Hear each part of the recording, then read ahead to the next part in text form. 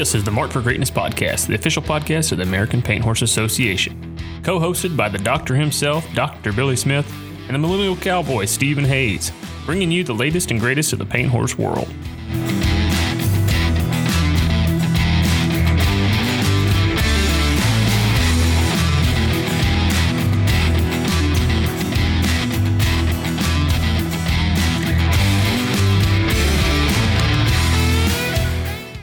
Welcome to the Marked for Greatness podcast. I'm one of your hosts, Stephen Hayes with the American Paint Horse Association.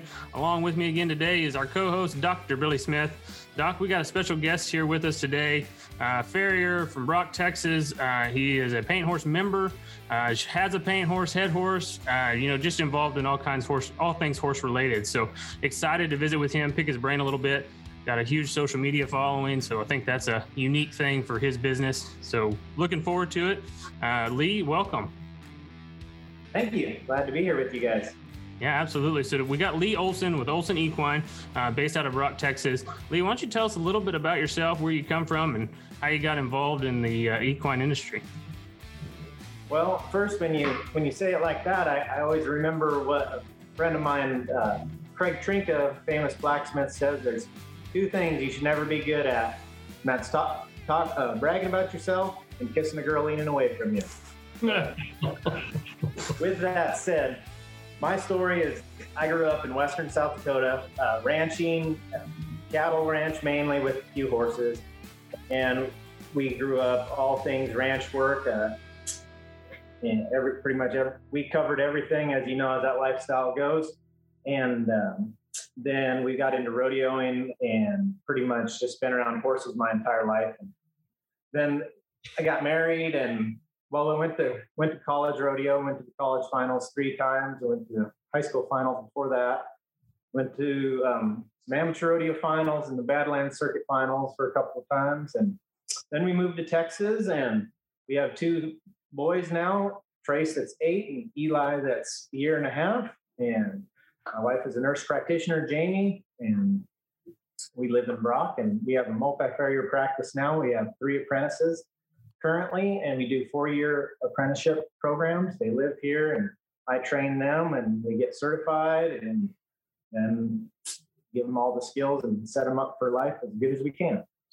Now, did you say you're from North Dakota or South Dakota? South Dakota, definitely. He said South Dakota. Clearly said South Dakota. That's right. Western South Dakota, too.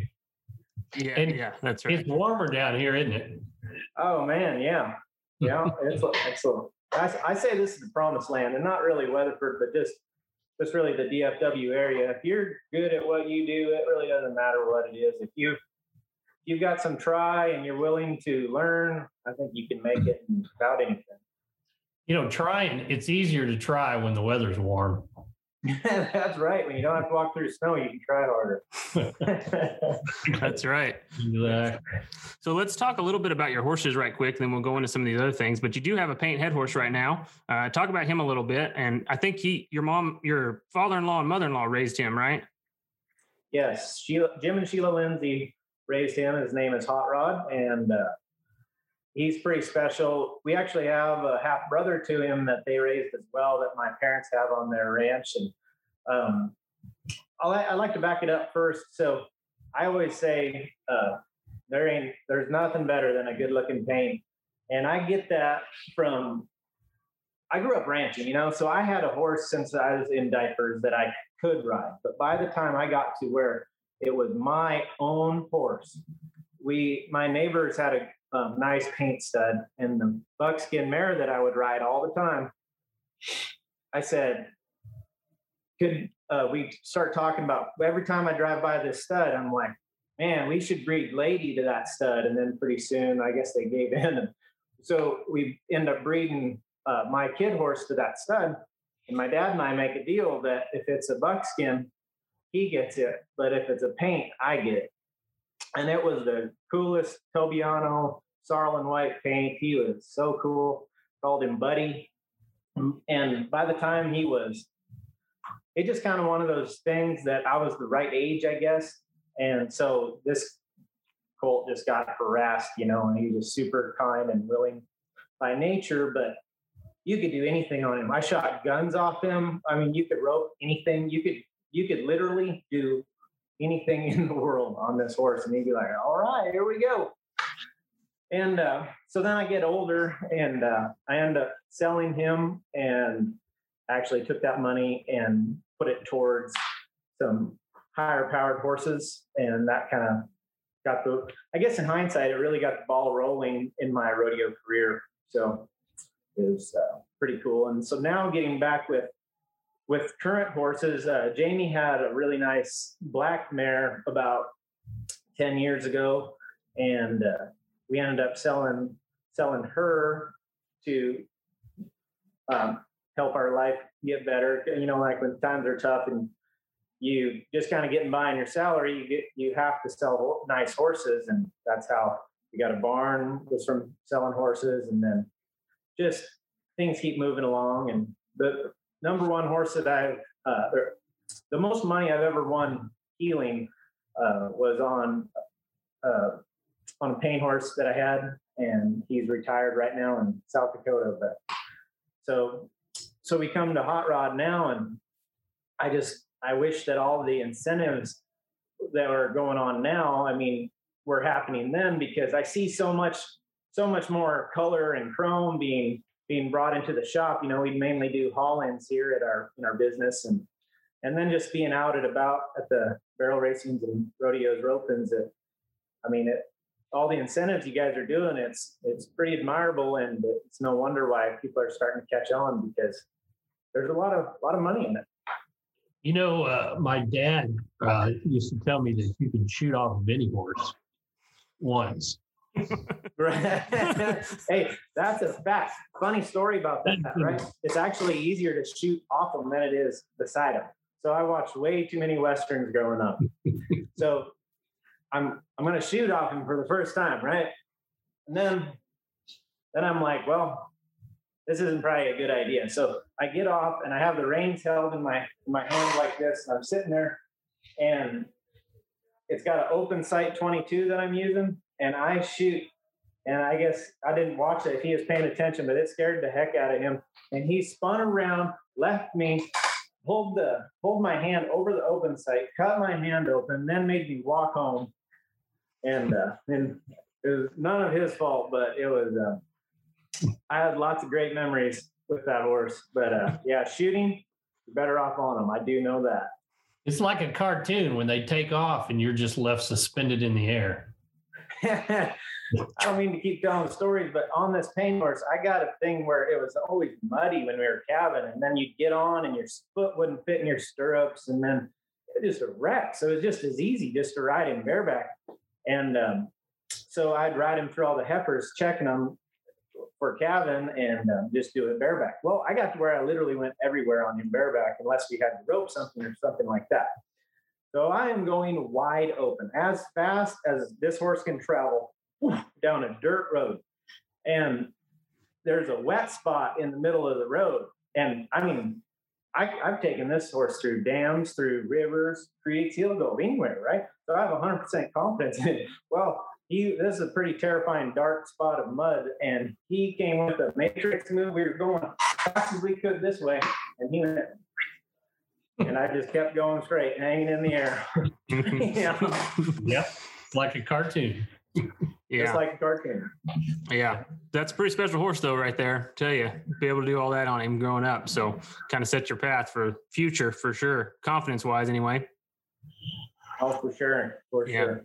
Well, hey, let's talk a little bit about, we could get into the farrier business all day long, and everybody's got different opinions on all types of things that farrier related. But one thing that I feel like is unique with Olson Equine is the social media growth you've been able to do, approaching 40,000, I think, through your Facebook and Instagram channels. So I'd like to visit a little bit about that. And you do a lot of educational videos, and, where did that idea come from to build that? And, what's the strategy for growth as you've gone through it? Well, so a lot of my friends I have a lot of friends at Equibrand, and the Braves and them, and Jay Johnson really helped me with a lot of that, as well as Stephen. You've been a good asset, of course, and there's been lots of people that have helped me with that. And when it comes to that stuff, there's a lot to it. But ultimately, the short version is that I just put it out there, what I'm doing. I talk about why I'm doing it. I'm not trying to force people's opinions. I'm not trying to change their minds. I'm just kind of ultimately showing what I do and why I do it. And people seem to like it. So I was watching some old videos when you first started, and versus now where they're a little more clean and polished. And so was it just repetition that got you to be able to feel more comfortable on camera, or because that's a big, I find that a lot in people, is that those first few times of doing it, man, even though it's your video and you can do it 100 times, you're still nervous. Still, it's hard to get the words out. As soon as you can talk about it all day, but as soon as those camera comes on, even if it's your cell phone camera, how long did that process take to where you felt comfortable talking about, literally what you're doing? It's what you do every day. It's not like it's a hard topic to talk about. Right. Yeah, that's fair for sure. So I think that's actually like, there's a lot of polls on that, but that's number one fear for a lot of people is public speaking, even compared to skydiving and all sorts of stuff. I would rather talk in public. But I don't know. It's like anything, like you do it long enough, you'll get comfortable doing it. But it really didn't seem that bad, I guess, when I was doing it. But in hindsight, those earlier videos, they're pretty bad. But you just get a lot better at communication. And that's one thing that I really had to work on myself is communication skills and public speaking skills. I've taken several courses on Udemy, and it's a cool platform that Stephen actually introduced me to. But man, you can take a class on literally anything, but everybody wants to know how did this happen or how did that happen? Well, I can promise you one thing. Wherever someone got it wasn't by accident, and they probably worked at it. So when it comes to getting better at public speaking, it's because I worked at it and just. There's, you're right. A lot of people they're afraid to speak publicly, but there are people who shouldn't speak publicly. They just shouldn't do it, so. I could name 10, just rapid fire 10 of them. They speak publicly too much. So let me ask you this question. Of all of the videos you've done, what was the most trafficked video, the one that was most successful? Probably the one that I used a torch to burn the foot. And that's all you need to know about social media right there. If you screw up, that's going to get you the most traffic, huh? Well, I didn't screw up at all, but you just it's theatrical stuff, like you're like the thumbnail to the video is literally a glowing torch on the foot. And then you've got people saying, "Oh my gosh, put that on your foot, you sorry sucker." And then they're saying, "That's terrible." And then people are saying, "That's amazing." So whenever you can trigger emotions, I think that's the secret. But that video was over 2 million. So, well, you got to explain it a little bit for our listeners what you were doing. You were hardening the hoof, but go tell them a little bit about what that was. All right. Speaking of communication, so harden the hoof, but you can't harden your foot by heating it up. That's the thing. Sure. We could find out on Stephen if you really want to go into it. I'm all about that. You might be an anomaly. Yep. Good luck. Anyway. So with the torch on the horse's foot, it's a very cool trick, especially in the drier climates. You never want to hurt a horse, no matter what we do. But if you use a torch, it just softens the hoof, and you can just, there's a lot of times with your hoof knife where it won't go in, your nippers don't want to go in, and then you torch the hoof, and it just comes out like butter. Literally, a child could do it. So as long as I've never heard a horse doing it at all. Some don't like the noise, but it's pretty cool. But then we've also got another trick that's an old racetrack trick that if you've got a horse that's thin-soled or hurt or anything's wrong, you can take a torch and torch the bottom of their foot, and you can put other ointments on it and stuff. But just torching the foot will create a crust and harden it, especially when you get into real soft feet. The difference is that you attack it right away. like as soon as you put your torch down, you go after it with a knife. And then the other way is that you just let it sit, let it cool. So dual purpose. Yeah, absolutely. One that comes to mind for me a little bit, being Billy asked that question, just because we talk a little bit about being relevant in social media. You have to be relevant with the times and what's going on, and tie it to emotions and things that people recognize themselves in. So one of the ones that always comes to mind to me is that cowboy thermometer one. So, that one got a ton of traffic from what I saw. I was kind of doing some backwards research at your social, but tell a little bit about that and, what was going on there and what the cowboy thermometer was. I kind of forgot about that one, actually, Billy. That one might be pushing it. I think that one got over 2 million too, or close. But so I had this really nice horse at the time, but he was pretty hot and it was pretty cold out. So I just threw my saddle on him and I just cinched him up, and his back blew up big enough to where you could put at least a volleyball in the back of it. Like, you did not want to step on him right there. And I just took a picture of it and I called it the cowboy thermometer is not looking good today. And that's all I put. And it blew up. And I think the funny part is that a lot of people didn't get it, and it blew up enough that people started to get it after that. But the point of that is I think it has to be relevant, and then you have to trigger feelings too. So everybody, no matter how gentle of horses, you've seen one humped up before. So that's relevant, right? And then they get a strong feeling about the time they got put on their head by a horse that was humped up like that, or at least I would. So I think that's how you run the line of relevant and feelings. And actually, I'm working on a video right now about all the rain, because it's rained so much here the last over May, and it's raining right now, and it's going to rain all weekend and the next week. But grew up ranching, so we never cussed the rain, but it is hard on horseshoeing. Those shoes, it's raining shoes. Yeah. And so putting that together, but well, we had a group in, what was it, two months ago, Billy, the Tomorrow's Horseman group? Yeah. Something like that, about 2 months ago.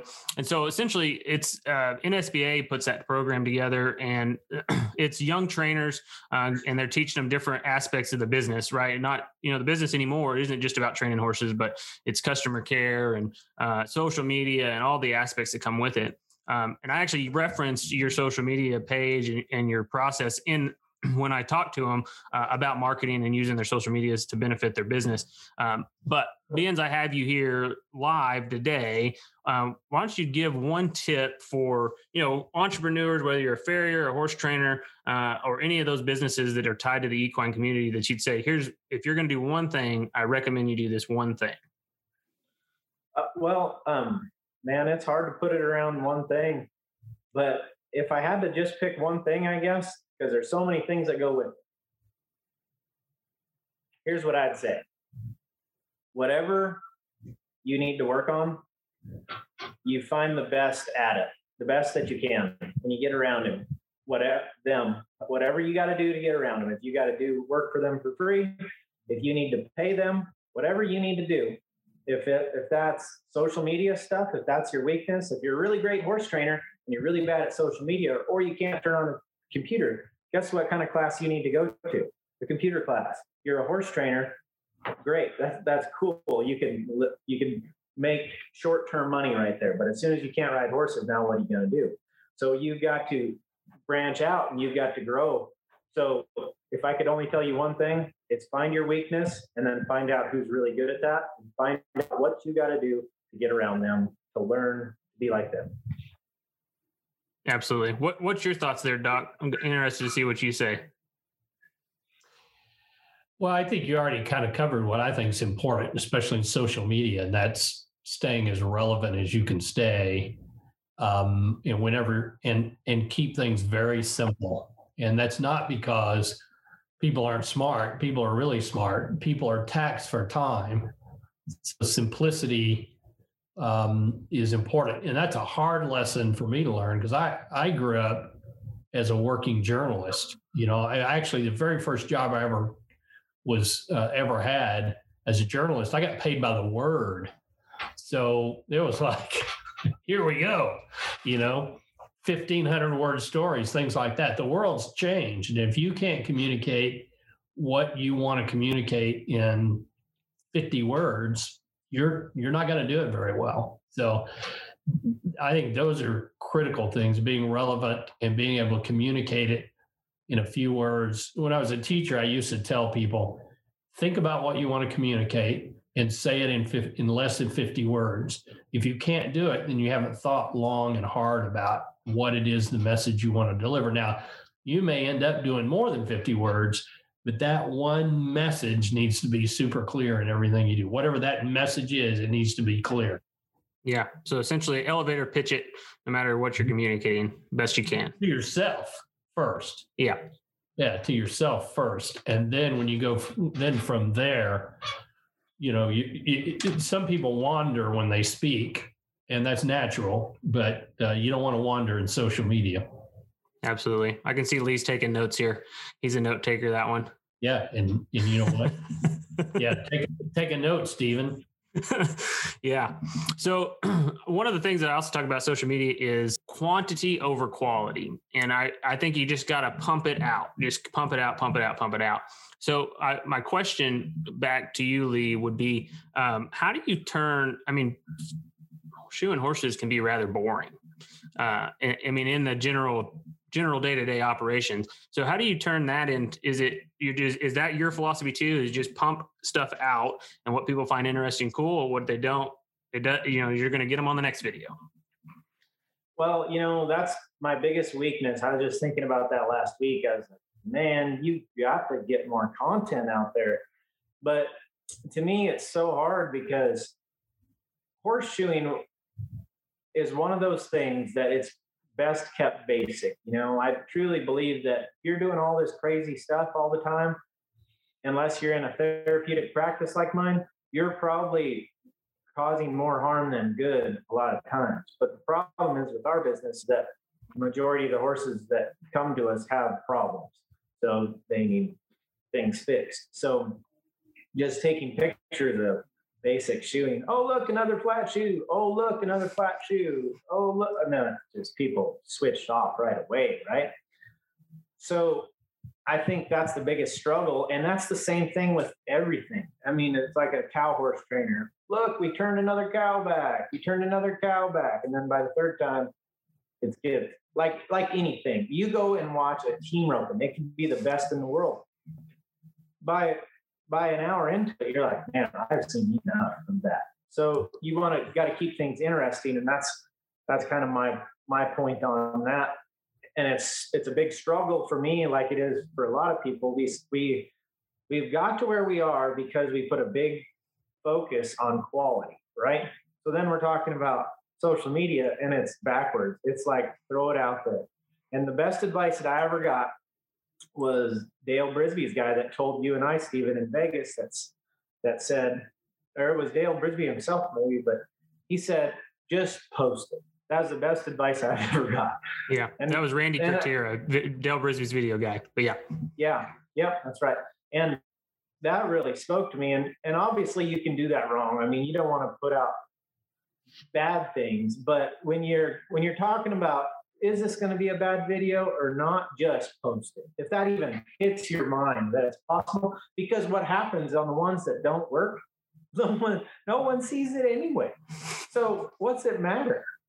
Just post it. And if it's good, it'll go nuts. And how I got in trouble right away is I try to boost posts. I want to grow it. So you boost this one that you think is amazing, right?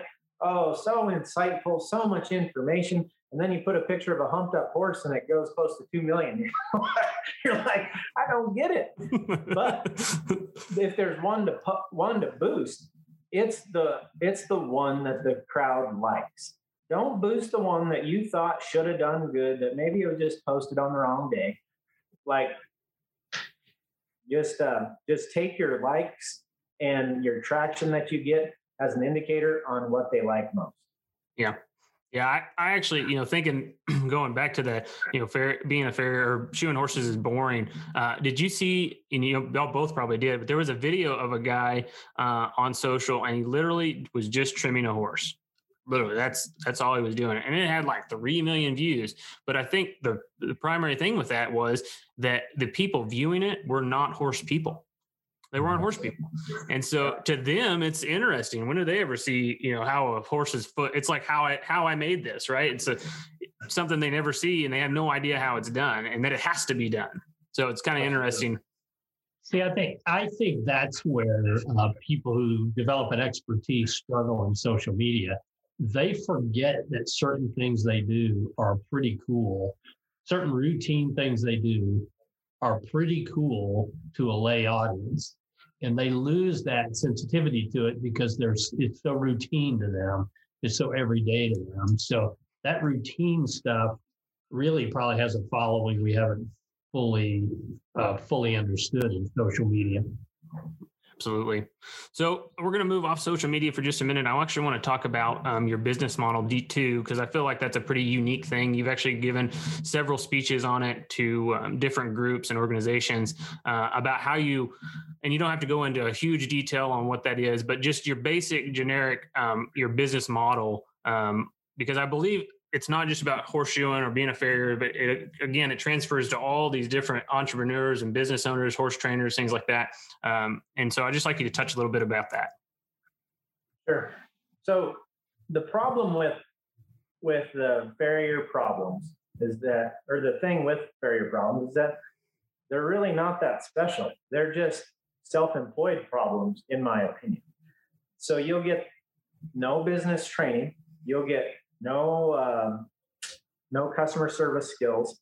You'll get no retirement. You'll get literally no training in the fact of running a business. Everybody, I can't remember what self-employed book I got it out of, but every self-employed person's problem is that they think they're the best. No one else can do what I do as good as I can do it. And that's good. You should have some pride in what you do, but also you need to realize that it takes a team to get a lot of these things done, or you have to get yourself educated, because if you're not answering the phone, you need to pay someone that can answer the phone. And if you don't know anything about retirement, you need to get a retirement guy and let him tell you what you need to be doing, and so on and so forth. But when it comes to the short version of all this, of my business deal, is I went from $100 to $250 for a horse in 3 years. And how I did that is that I went to an AFA certification in Stephenville, Texas, because no one would really pay me more than $90 or $100. Every time I tried to charge more, they couldn't get it. So I thought, well, if I go get certified, then they'll have to pay me since I'll be certified. Well, for one, that's completely wrong. Two, I found out I was a terrible horseshoer. And that's what's beautiful about the test, is it's a very static thing. It's like true or false. It's like you passed or you didn't. And I didn't. So it kind of sparked a fire in me. And then I went to 11 clinics the next year and I ended up getting certified. And then I went ahead and got to be a journeyman as well within that 3 years. And it totally transformed my life. And prior to that, my back got so bad trying to make money that I couldn't pick my son that was a baby out of his crib at the time. It was bad. So by the grace of God, that went away on its own. But I never forgot how bad that hurt. So I was very driven to get better, because there's only two ways to make more money shoeing horses. And it's either charge more or do more. And I was not doing more. I was already working 6-7 days a week, had helpers, just shoeing like a madman. Well, that's a good way to turn into an old man, what I found out. And that's no kind of life for me, because once your back starts hurting, or your body, it's pretty much impossible to keep a good attitude when your body hurts, no matter how positive you are, when every moment of the day hurts. I rub big sores on my elbows from resting on my knees because I had to keep shoeing, but I couldn't squat down. So I'd have to hold myself up, and I just work with my hands while my elbows were on my knees. So what I did, as soon as we moved up to Brock about that time, Weatherford area, and I started getting really busy again. Well, I mean, I was busy pretty much the whole time, but I started getting pretty busy, and I'm talking to a good mentor of mine named Grant Moon from England. And he said, "What's your goal?" I pay him to come help me just to assess my business, look at my shoeing. What should I do to get better next level? And he goes, "Well, what's your goal?" I said, "I'd like to get some big cutting accounts." He goes, "Let me see your books." I opened up my books, and he said, "Where are you going to put it? Literally every day is full. So when they call, they're not going to want in 5-6 weeks from now. They want in right away. So you're going to have to find some time in your schedule."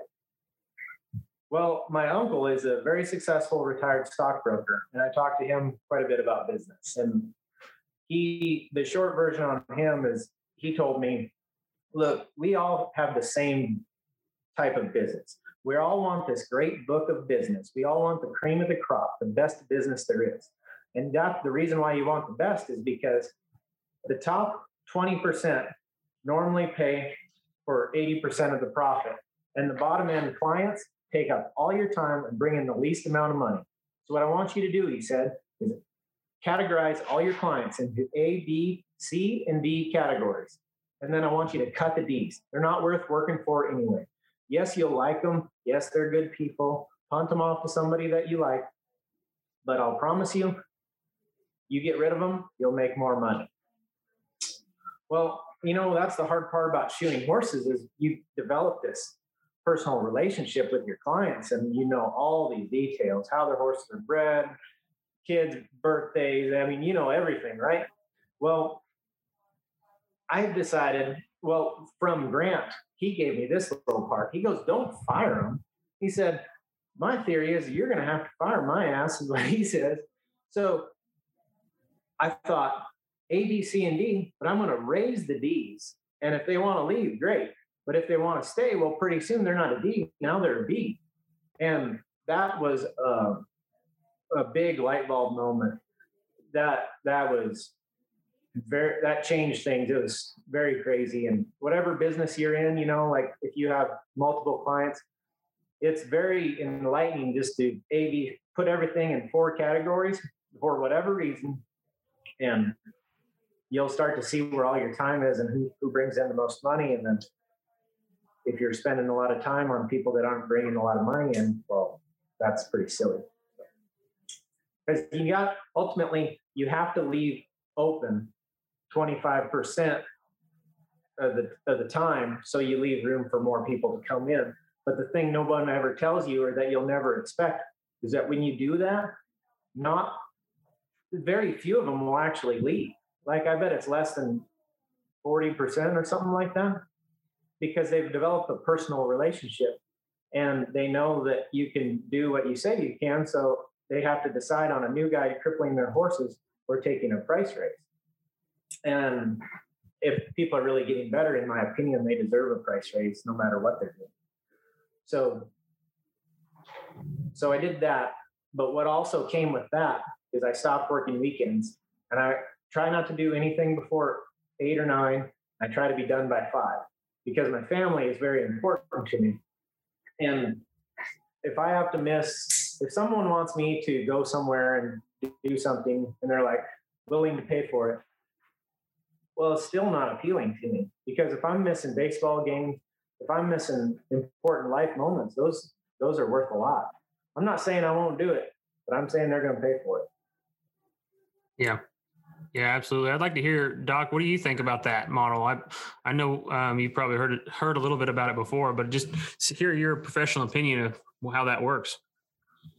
I had a good friend. He's passed, but he wrote a book called Up Against the Walmarts. It's about small retailers. And he describes the same phenomenon, that if you as a retailer, if you're chasing the lowest price, you'll go out of business, because you can't do that. You've got to be able to provide something that's a little bit unique, or some relationship that's different from everyone else. And he ascribed to the kind of the 80-20 rule, that there's a certain number of people who just are time sucks. They take all your time.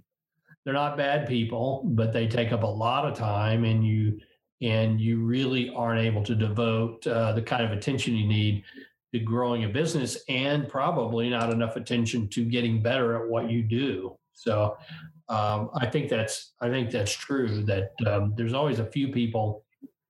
You know, the way I describe it is, you have to own your time, and you have to value your time.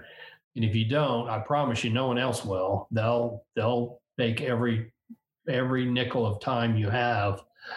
And that creates all kinds of problems, not just family, but a lot of others. But family is the most important thing, because it'll steal some things away from you that you can't get back.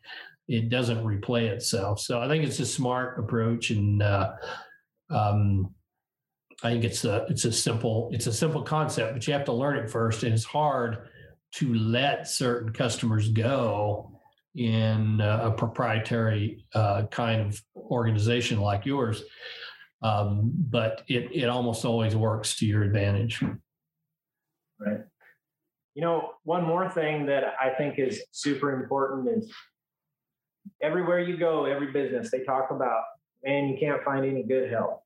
Good help is hard to find. Or those darn millennials. Well, I've got 3 of them working for me, and they are amazing.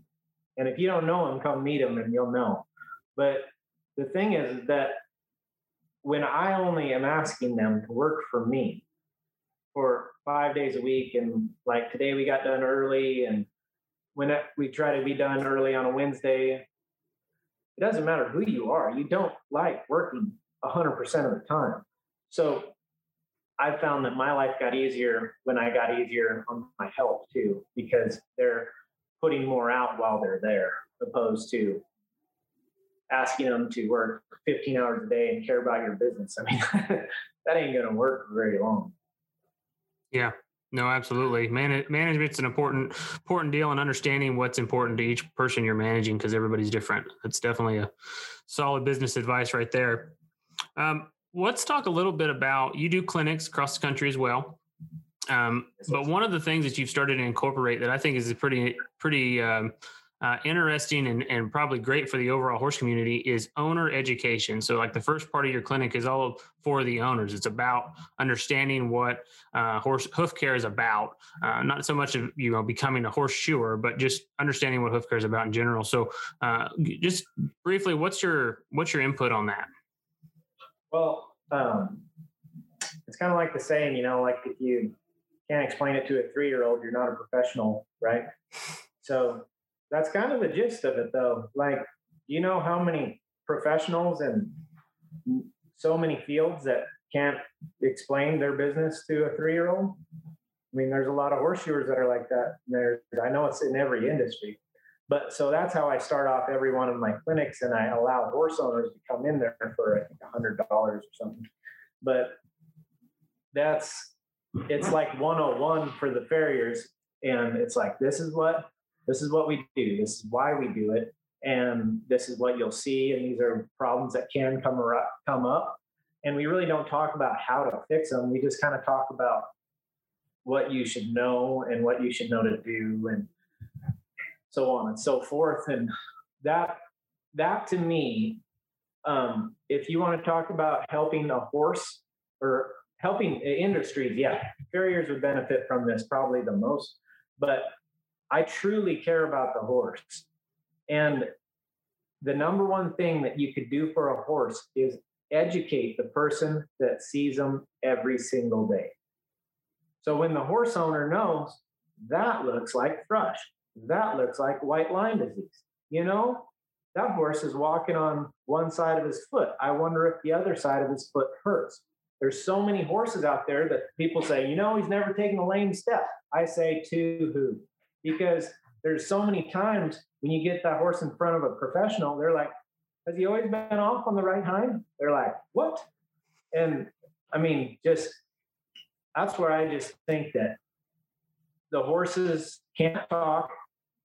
and the owners don't know is the most common saying that there is in horseshoeing. So that's why we have to pay attention when we see the horses, because they're very misleading information most of the time. So in my opinion, if you really care about the horse and you're a farrier or you're a vet and you want to do something, educate the owners. Yeah, that's a great piece of insight for sure for horse owners. And I think just anybody in the business that's got a skill that helps take care of the horse, educating the owner itself is an important step in the overall process. Cause like you say, they're the ones seeing them every single day. It's interesting. So since we moved to the stockyard, we get a lot more people in the office who really don't know anything about horses at all, not even the smallest amount. And I've had to change when they ask, what do we do? What's our business?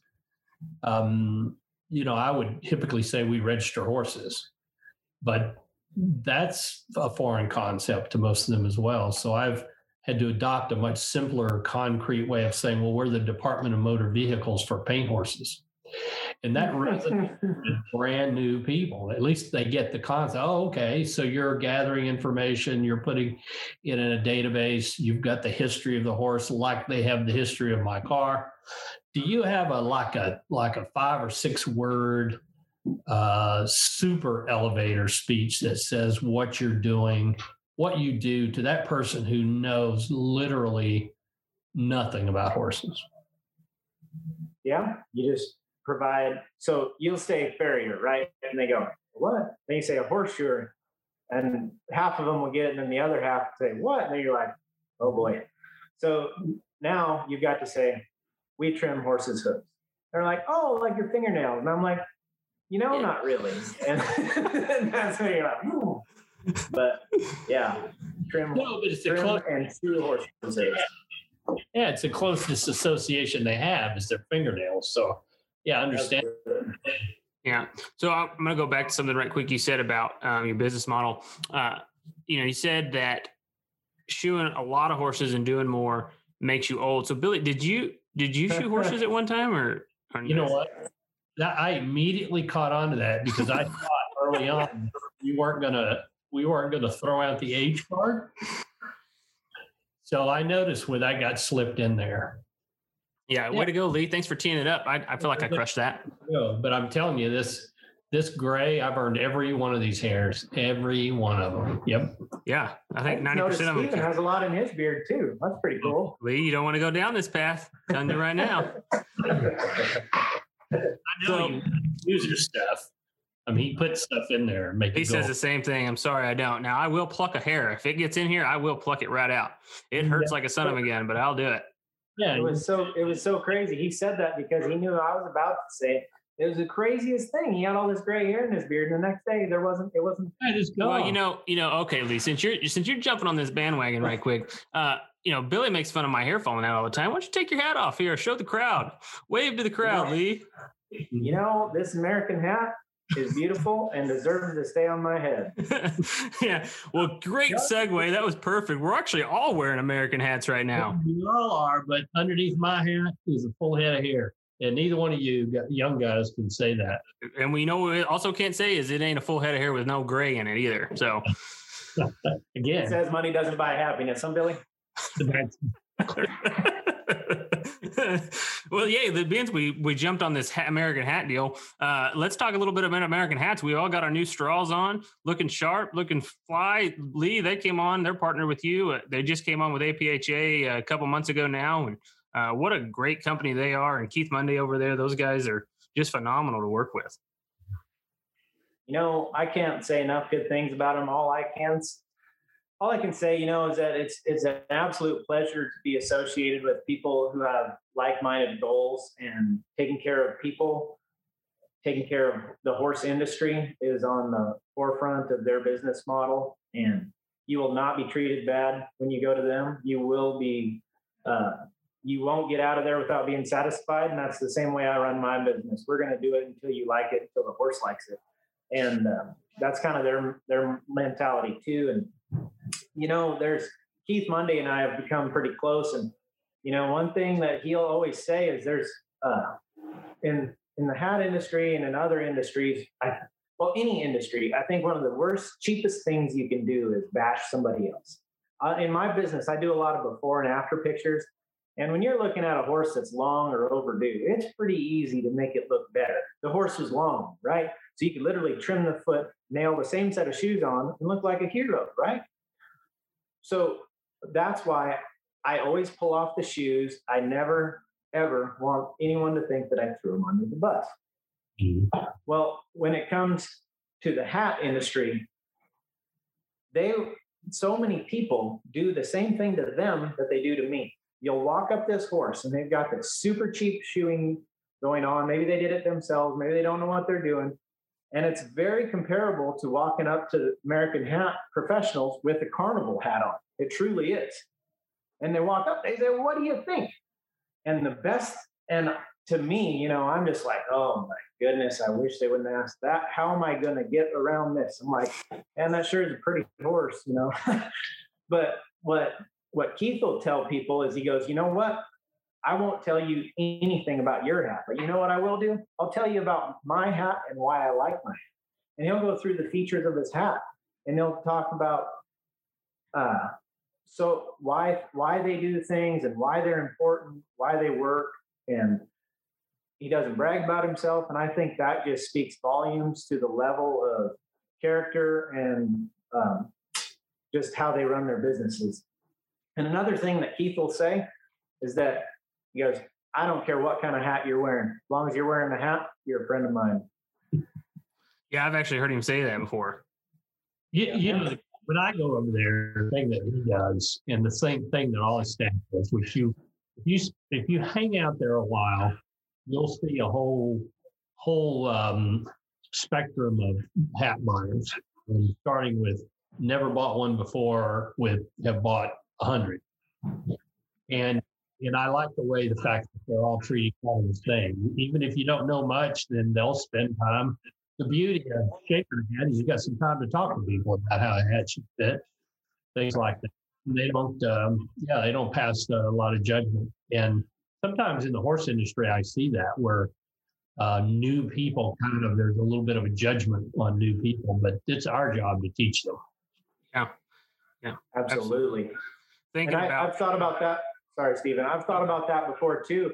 And when you're wearing a hat in public, like it's whatever to wear one around Fort Worth. But when you get into places where you're the only hat, you like it or not, you're under a microscope, and all cowboys, all horsemen will be judged in that person's eyes on how you act. So that's a big responsibility, in my opinion. Yeah.